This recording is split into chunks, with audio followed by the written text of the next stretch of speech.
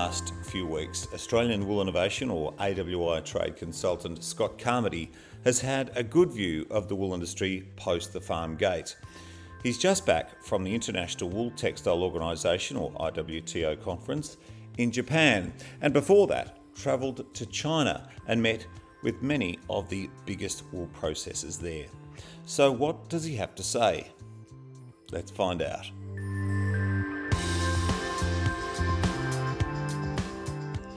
Welcome to The Yarn. It's a podcast for the Australian wool industry. I'm Marius Cumming.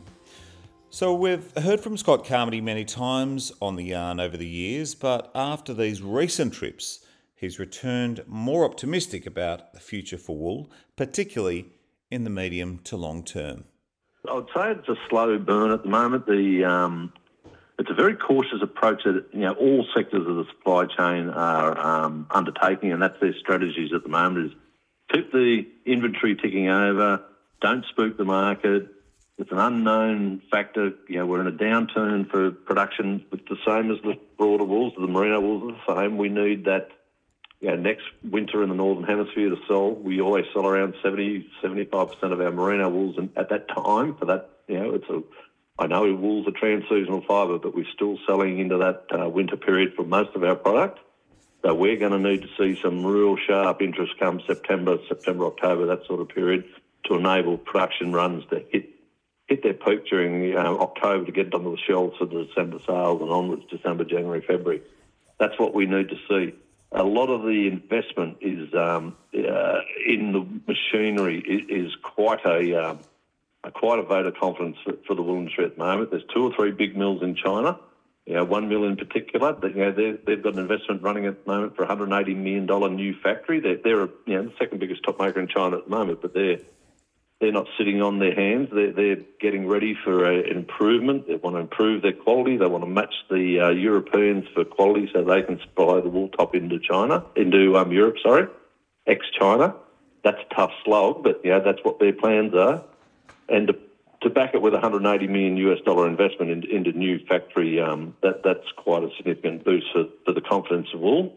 Another factory up north in the Zhangjiagang area, they're doing the same. They're moving from a 14 million kilos of top facility, and they're pushing out towards that 18 to 20 million kilos.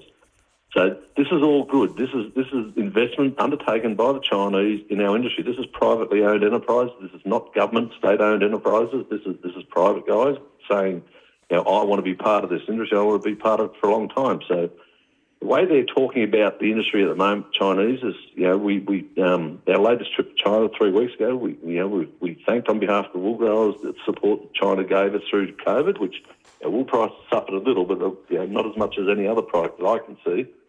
So the thanks were there for the Chinese, and said, well, it's a marriage. We're married to the Australian wool grower. We can't run our factories without them, and I'm sure they can't grow the wool without us. So we see like we're in a long-term marriage, and they said, hopefully it'll be a good one.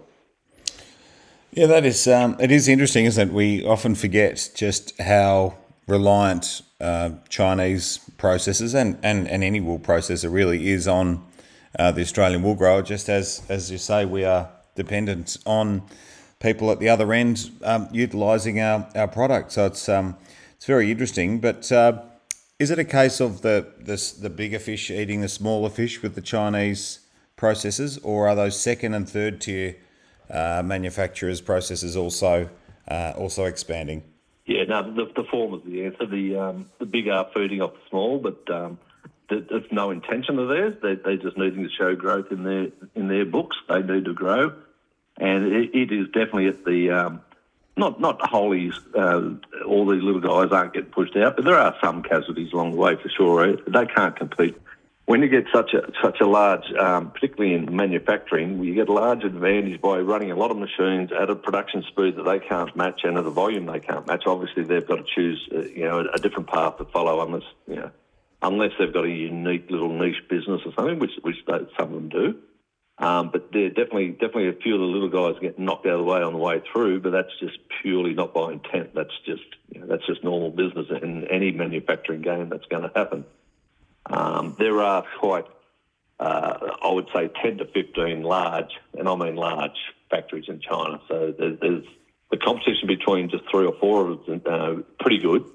But when you start talking 8, 10, 15 of these larger, first stage manufacturers, you're talking pretty good competition there. Now, these people are going to compete against each other for the strongest possible bottom line on their results, and they're going to compete strongly for our wools at auction. And this is the advantage of having, a country like China who can process, 80%, 75, 80% of our wool. And the more we're, coming out of this COVID problem, which has really affected the domestic in China consumption of wool products, particularly at the luxury side of things, which wool has to be in order to be a luxury product and be a high enough price for growers to keep growing it. We need them to keep recovering, because 50% of the wool that we're processing in China is actually maintained as a sale in China. So it never leaves China as a product. It stays in there and is being consumed.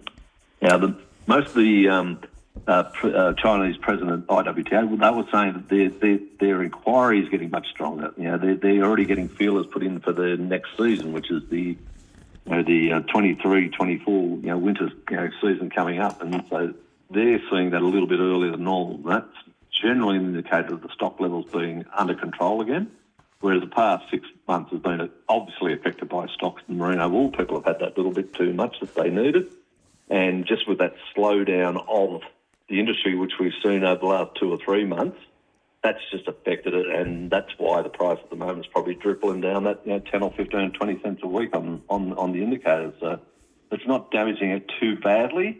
I don't like to see bull prices fall at all. I like to always see the prices heading up. It's much easier to trade. It's confidence builds. It's better for everyone. The growing of it, the buying of it, and the processing of it. It's no good for anyone if they've bought wool 2 weeks ago and then 2 weeks later it's 20 or 30 or 40 cents cheaper. The buyer overseas doesn't like to see that, neither do we. We're hearing that you're cautiously optimistic overseas, but the market keeps slipping. So what are you hoping to see in the next 6 months? Well, I'm definitely looking for a big spike in the market at some point. Obviously, the closer to the winter period, we're going to find that out, the Northern Hemisphere winter.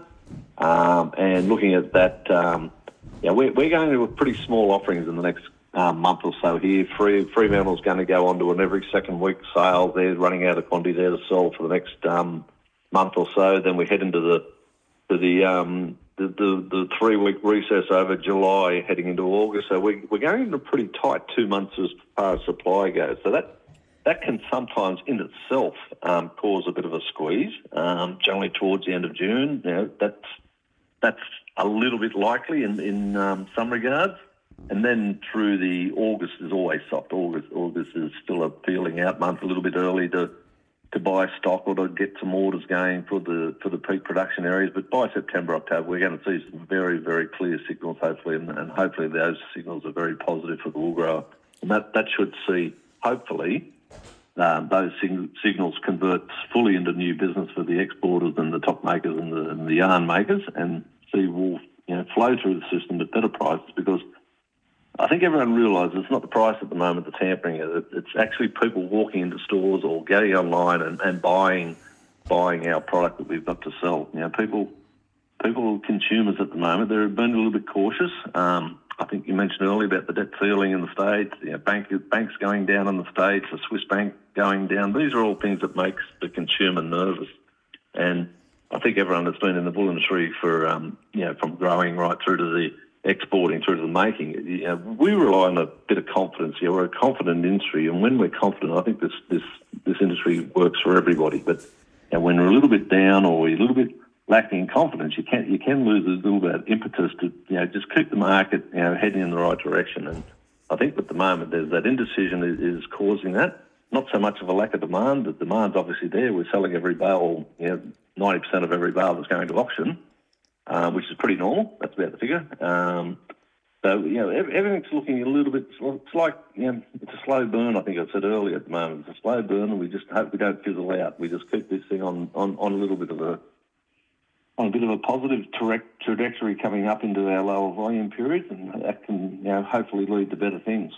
So, Scott, really to sort of sum up, your travels across Asia in recent weeks, you've come back from China and Japan with cautious optimism towards the medium term for wool.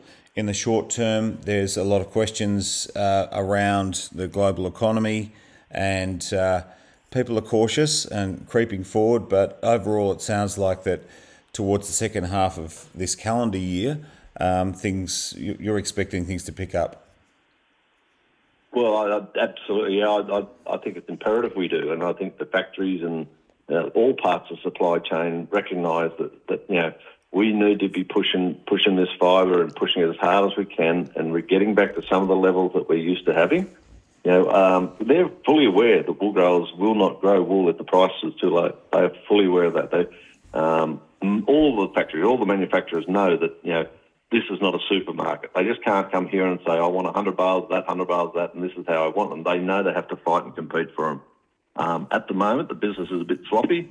It's, obviously sloppy, but we're still getting 1,400 cents clean for a 21 micron, and, we're getting, verging on nearly 2,000 for a 17 micron. So it's not disaster by any means. It's actually quite a reasonable sort of income, particularly with the mutton prices where they are and the lamb prices.